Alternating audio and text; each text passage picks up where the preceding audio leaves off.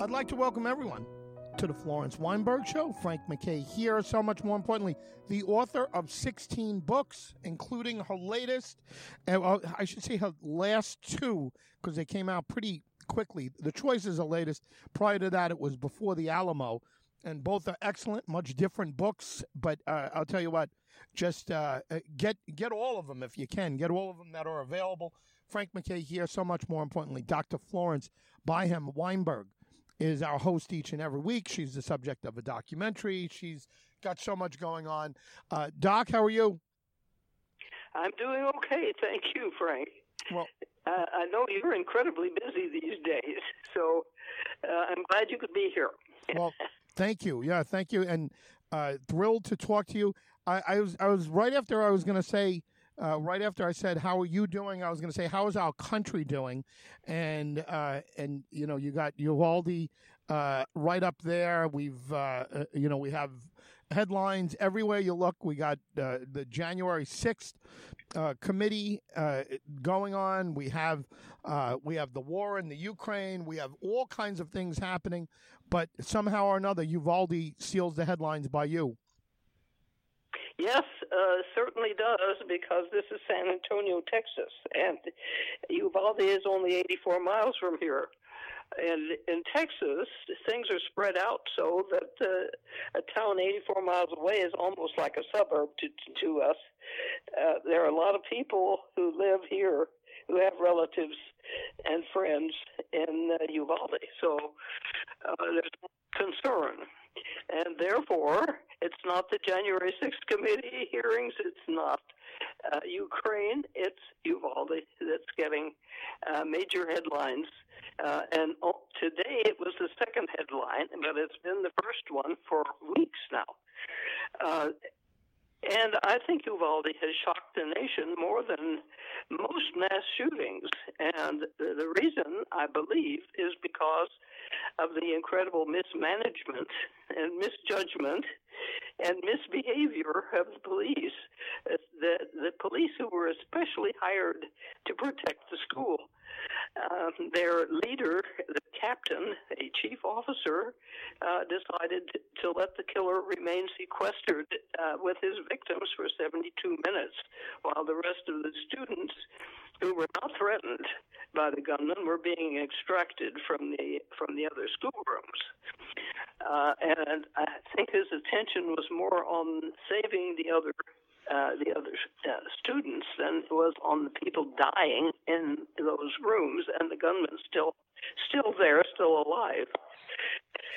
What was happening in those two rooms was that people who could be saved were bleeding out and indeed died, and that included one of the teachers who could have been saved. So people were very shocked at this, and obviously that was one reason why it remained in the headlines, and we still do not know all the details. And the headline today is about precisely the fact that our Attorney General here in Texas takes the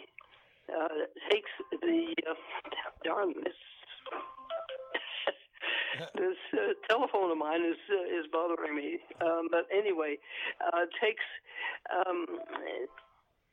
the inaction of the police as something that should not be communicated to the might be important. Do you want to check your call? And while you do, I'll just remind folks of who we're listening to. You want to check that? Could that be urgent? Yeah, I think it's. So here we go. Okay. I thought it was text messages coming in, but it was a call. But they gave up. Yeah, well, that's good. But go ahead. Go back to what you were saying. Right. So our Attorney General takes I think, a Trumpian point of view of the press, namely that the press is the enemy, and therefore we must keep the truth of what happened in that hallway and in the room where the shooter was standing with the bloody corpses and torn apart corpses of those poor children, as well as those who were still alive and dying. We don't seem to merit the truth of it. we who are trying to report out and know exactly the extent of the horror of that 72-minute wait, because the press is the enemy. Also for our governor, who has said absolutely nothing about Uvalde for days now, since I believe since he gave that erroneous press conference right afterwards, and then admitted that he had been misinformed and therefore had misinformed the public. So the Attorney General has put the quietus on any news to the press for up until her investigation of the shooter is over. And that investigation is undoubtedly going to last until the midterm election is passed. So I think she's trying to give Greg Abbott a chance to be reelected, despite Uvalde. I think that's the reason why there's suddenly a ban on any further news. And that in itself is shocking. And the ineptness of the police response was shocking, obviously. And the other reason that people were more shocked and emotionally involved, I think, with this shooting was that each student and the two teachers were presented to the public as real human individuals with their hopes and their dreams and their special quirks. And they were not mere numbers, but they were individuals like people we all know. And so, therefore, we could feel grief and horror at the waste of these wonderful lives, especially the children. But as a former teacher myself, I also grieve tremendously for the teachers who tried to protect those children. Okay, so I have given the local level, and I'm not talking about the Uvalde people themselves. I think many of them, some of them went to Washington and testified to their reactions, including an 11-year-old girl. So the people are willing to talk, but of course they don't want the funerals that I think are continuing. I'm not sure, but I think so. They don't want their funerals interfered with by the press. And the press has been very careful not to do so. But police from outside Uvalde, so helpful police from surrounding towns, have come in and they have barred the press from even standing across the street on the sidewalk, which is, of course, public, and they have a perfect right to stand there. But they, too, like the state government, somehow believe that the press is the enemy, and therefore we have to be as harsh against them as possible and keep them away from finding anything out. But anyway, so the people themselves are willing to communicate with the press, but have been more or less prevented from doing so. Now, what have the people been doing to express their grief at the local level?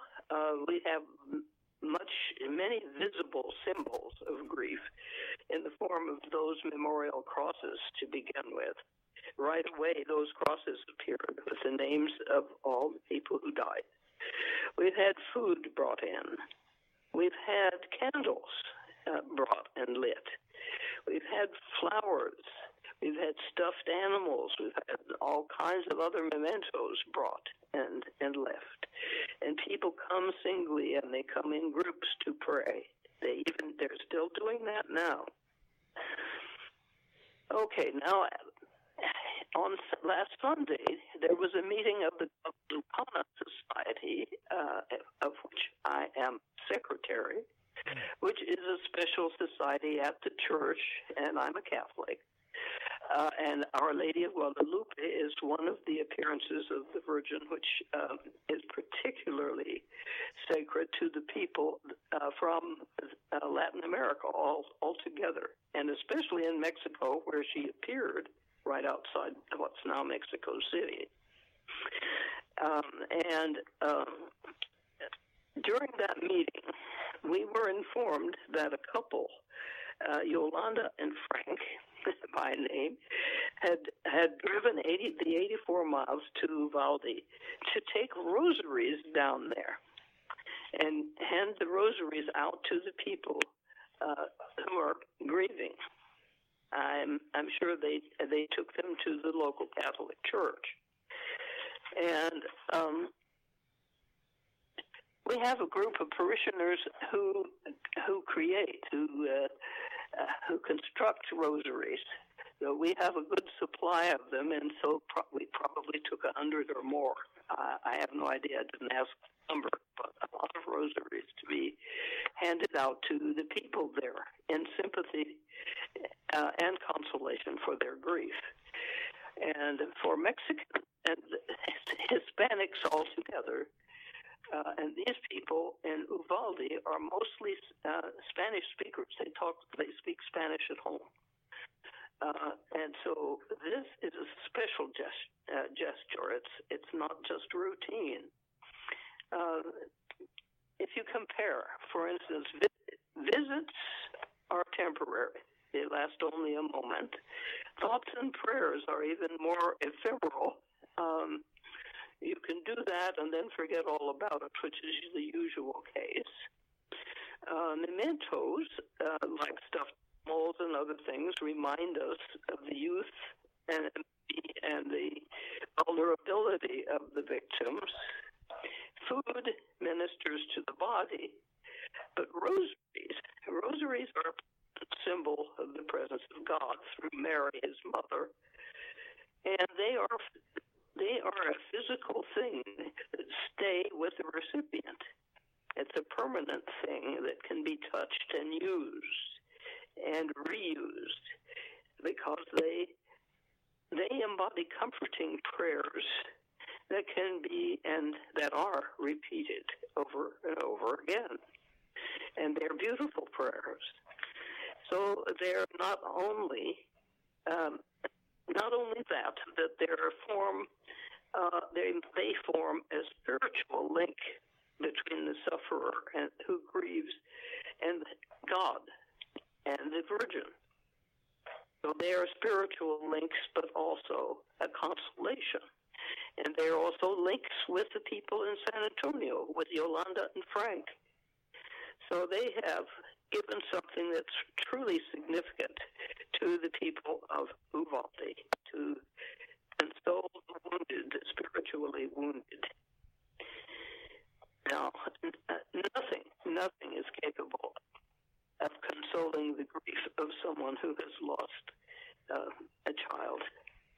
I can't imagine the pit of horror and grief that people are feeling down there.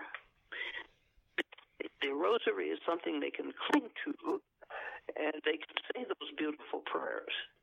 And they mean something far, far more than they would to a Protestant who observes all of this from the outside. It makes a community of all the Catholics in the whole area, in the whole country, for that matter. But if we look at what politics is doing, what the state itself is doing, I just went through the fact that our governor has just not said anything. There's silence, and nothing to console the bereaved, nothing at all. But at the federal level, things have been moving. The House passed legislation, which, of course, has not been accepted by the Senate as usual. But the Senate, meanwhile, has actually done something, and I believe it is passing. It may be passing right now. The background checks. So they are bolstering background checks that require a greater scrutiny of the young buyers. They have not raised the age of the young buyers, so they can still buy If they are legal and have had their background check cleared, they can still buy an AR-15 and go out and shoot whatever, deer with it or whatever, and blow that whatever it is apart, because that's what AR-15s are built to do, as they did to all those children.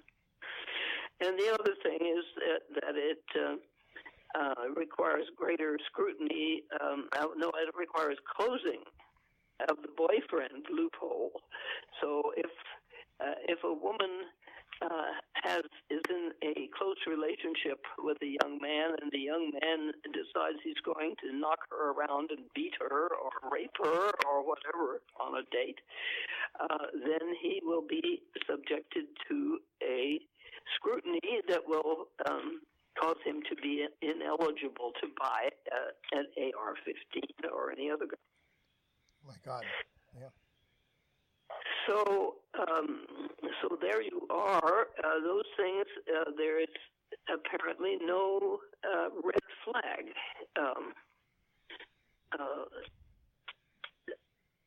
legislation passed. It doesn't go as far as the House. It does not raise the age to purchase firearms. It does not ban high-capacity magazines, which the House bill did. But it does win some GOP support, at least enough to get those two items passed. So background checks and boyfriend loophole closed, at least those two things. So we have done something, and this breaks if you can imagine it, it's a logjam that has lasted 30 years, when no legislation ever on guns has gone through. So we are actually doing something, and it's Uvalde, thanks to this, the increased attention and horror over Uvalde, that this has been able to pass. So I think they may have established an investigative period to review the juvenile mental health as well. That's also written into the Senate law. I'm not absolutely positive about that, but it's being passed right now, so I'm sure the latest newscasts will let us know. And so we do not have red flag laws that allow people to confiscate guns from people who may pose a threat of suicide or threats to other people. It leaves it up to the states to do that. So there will be perhaps a hodgepodge of red flag legislation around the country. So it'll be different in Oklahoma than it is in Texas, if any kind of red flag legislation gets through Texas. So there's a lot that needs to be done still. But the good news is that some tiny steps have been taken. And I guess everybody, including Senator Chris Murphy of Connecticut, who is the man who has worked so steadily and so dedicatedly to getting something done about guns in this country, even he is going to take it. He'll take what we have, what we can get, because it's a beginning. And there we are. The whole thing, of course, of guns in this country is based on the Second Amendment, and the Second Amendment is very problematic because it says a well-regulated militia being necessary to the security of a free state. The right of people to keep and bear arms shall not be infringed. And so the gun people believe that it says the right of people to keep property shall not be infringed. They forget about that those people are supposed to be in a well-regulated militia. And who is regulating the militia? The federal government. Yeah, of course. In other words, the military, the people who are in the military should have guns, according to the Second Amendment. Right. And nobody else. But that's not how it's read, because we take one half sentence and build an entire empire on it, and a huge fortune for those who manufacture and sell guns. Yeah, it's amazing. It's cliche, I know, but you don't need an AK-47 to shoot a deer. And I'm all for hunters. I'm not a hunter. I would never shoot an animal, unless it was coming at me or something, something like that. But I'm not against hunters. I'm not against people that want guns. That want guns for, even sport or whatever. It's the machine guns. It's these weapons. These are the same weapons that, and I think you brought this up as a point, that they're using in Ukraine to destroy people. And that's really the only reason that these guns exist, is to destroy people. So why is there, and this is the argument, and it's, some of this has become cliche, but cliches are cliches because often they're true, or they're asked so often. But why exactly do we need AK-47s and these other automatic weapons? Why do we need these weapons other than for war? And that would exactly. That's what they were invented for. Yes, they were invented to kill a lot of people in a short time, and to kill them dead, boy, like taking off their heads and blowing their bodies apart. And they are not for sport or for hunting, because they destroy whatever you shoot. The deer would be inedible because it would be so damaged that you couldn't use the meat, and so forth. I mean, these are weapons of war. So to whom do we? To 8-year-old children, for God's sake. Yeah. And it blows my mind, and it makes me furious every time. At 18, I didn't know what I was doing. I didn't know who I was or what I wanted. It takes years and experience to know what you want and what's really right and wrong. And these little kids, even if they're 6 feet tall at 18, really are too immature to have a weapon of war. And why have a weapon of war available to a civilian in the first place?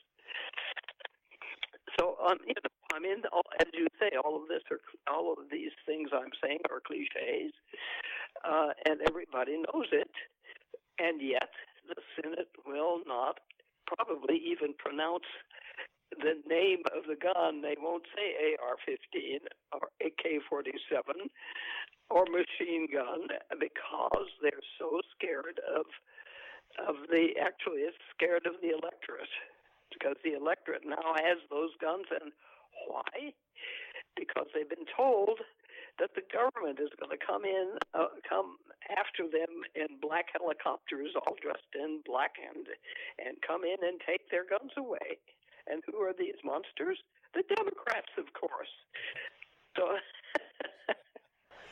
Wow, it's just what are we doing? I mean, what's going on here? By the way, at the time the Constitution was written, there was the idea of a machine gun was I don't know that it exists. I don't think until the Civil War that machine guns of any kind were invented. Right? I mean, certainly back in the Revolutionary War, no one had a machine gun. For sure. They had muskets, for heaven's sake, front loaders. And it took at least 2 or 3 minutes to reload, so you had one round of ammunition, and it was a ball that didn't go very far with not very much force, and it could kill you if you were close enough. That's true. And if you hit in the right place, it would kill somebody, but chances were that you would miss. And then you would have to hide until you had the darn thing reloaded. So it was not a very effective weapon of war yet. And yet, as soon as possible, we invented the machine gun. And I thought that the first effective use of the machine gun was World War I, but I may be wrong. Yeah, no, I don't think there was some type of repeating rifle. Repeating rifle during the Civil War. I forget what it was called. Maybe a Gatling gun. And of course there was a six-shooter too, a pistol that repeats. Right. But it wouldn't automatically shoot. No, definitely not. And you had to pull the trigger over and over. Yeah, I mean, just think about it. That's just a little over 100 years ago. That World War I, just a little more than 100 years ago. But the other thing is, let's keep in mind that at the time of the Constitution, at the time of the Revolution, most people needed a gun, and I would say the majority of the people needed a gun to get support themselves with food, right? Yes. So the thing is that everyone has the right to have to bear arms. If you took that right away from them, they wouldn't be able to eat. Very few people in this world, well, certainly very few people in this country, need a gun to eat to survive, right? I mean, it's we're a nation of feasts. We're a nation of junk food. We're a nation of everything else. Doc, you're not saying to me, are you going out to dinner? Are you going to shoot your dinner tonight? Are you going to get rabbit tonight? Are you going to get deer tonight? What are you going to get? I'm getting McDonald's. How about duck? Yeah. How about wild duck for dinner? Yeah, right. Or turkey, maybe. Because there were turkeys back there in the east where people mostly were, and out west, people needed guns to kill varmints like mountain lions and bears and varmints like that. Besides killing their dinners, guns were back then. They were needed, but nobody conceived of a gun that would blow apart the animal or the varmint that you were shooting. And now we've got it. And we have one that'll spit out bullets because we have magazines that are high capacity. And, of course, those are not mentioned by the Senate either. And so we still have 18-year-old kids who can buy magazines that hold, say, 30 rounds of ammunition. So kill 30 people in less than 30 minutes, and probably in 10. So, or even less. It does not make sense to have those weapons out in the populace, and yet they don't dare at the Senate level. They do not dare to talk about taking those weapons out of the hands of civilians.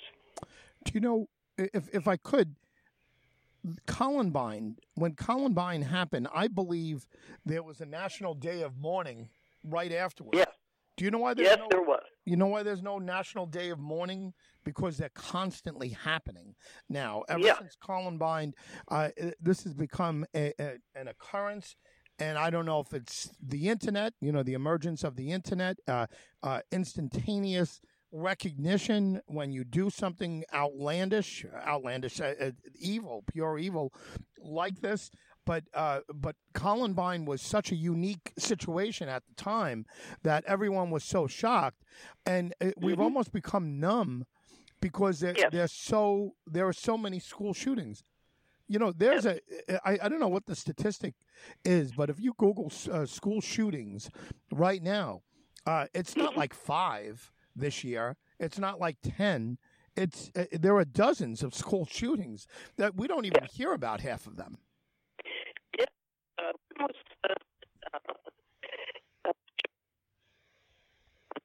the day after the shooting, I believe, and he said in that short time there was over 100 of what he called mass shootings. In other words, killing of more than 4 people, at least three people and the killer. At least that to qualify as a mass shooting. But what I want to say about it is this: when a person has a traumatic experience, such as losing a whole family in a car accident, something like that, and you're so torn up that you can't go on living. I mean, you're a psychotic mess. One of the standard ways of healing you is to have you tell the story of the horror that you went through over and over again. And the fact that you repeat it dulls it so that it becomes less and less horrible to you, and you can more and more accept what happened to you.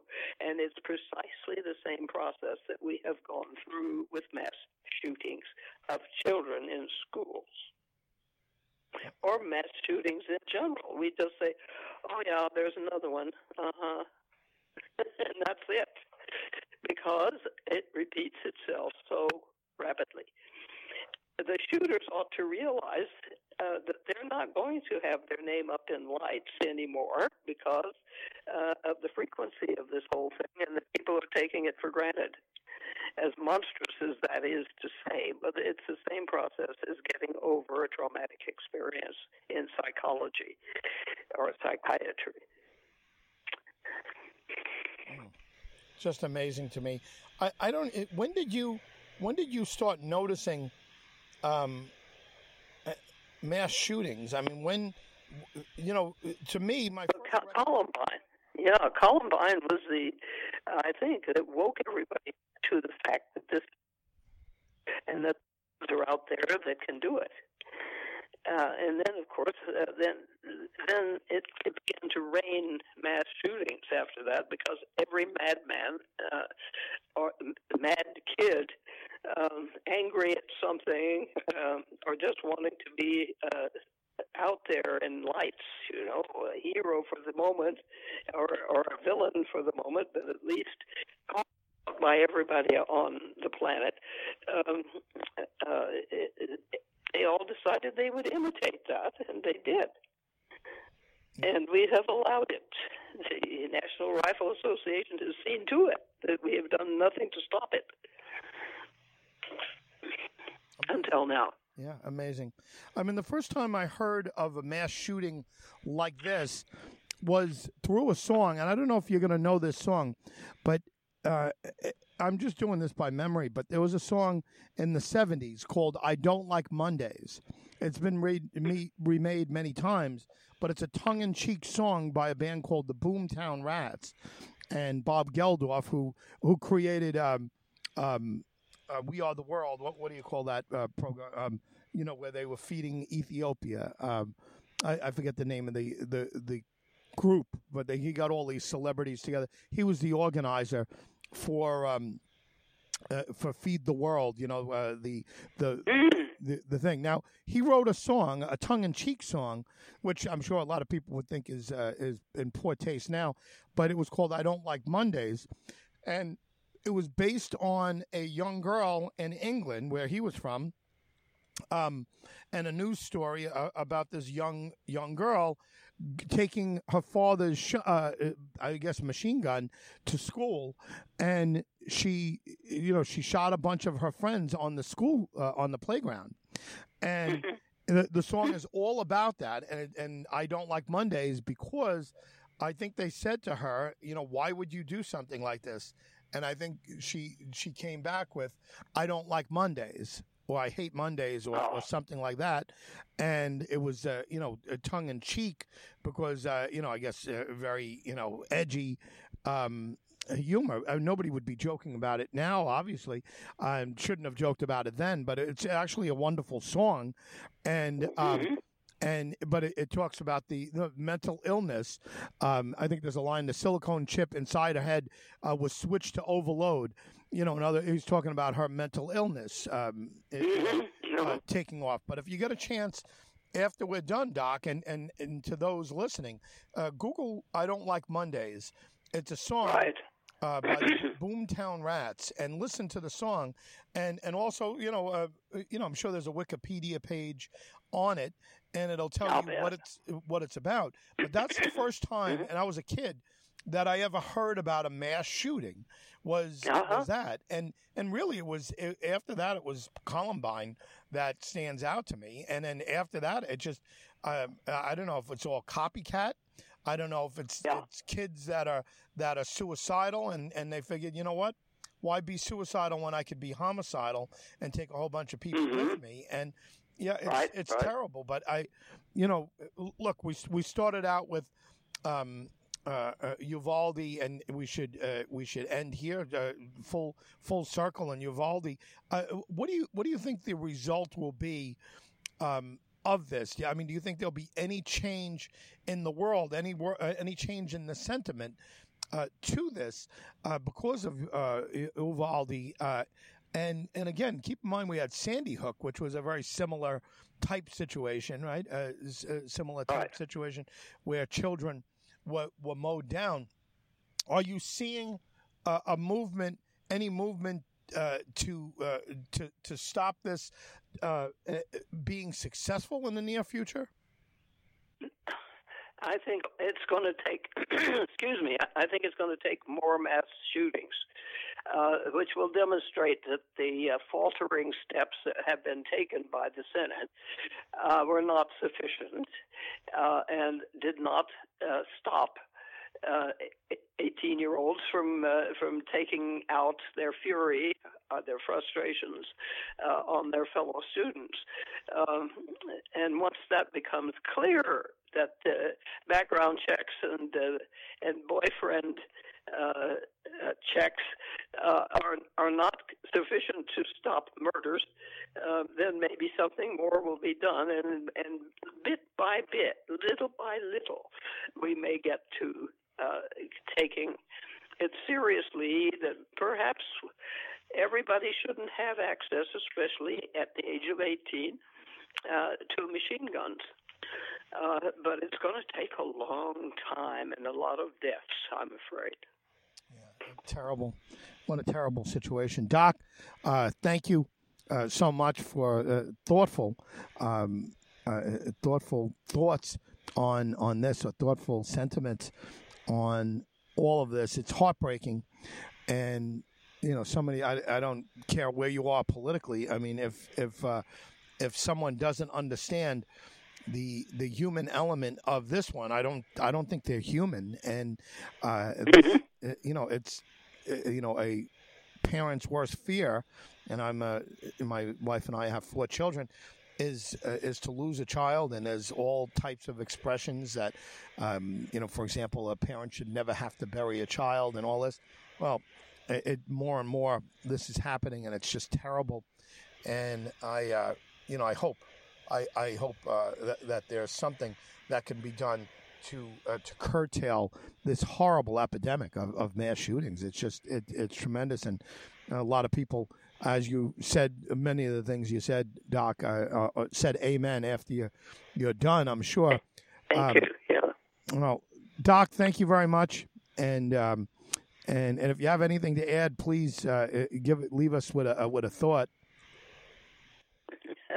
Well, I'm just hoping that the movement, that the legislation that is going through the Senate right now will actually make a difference and will save lives.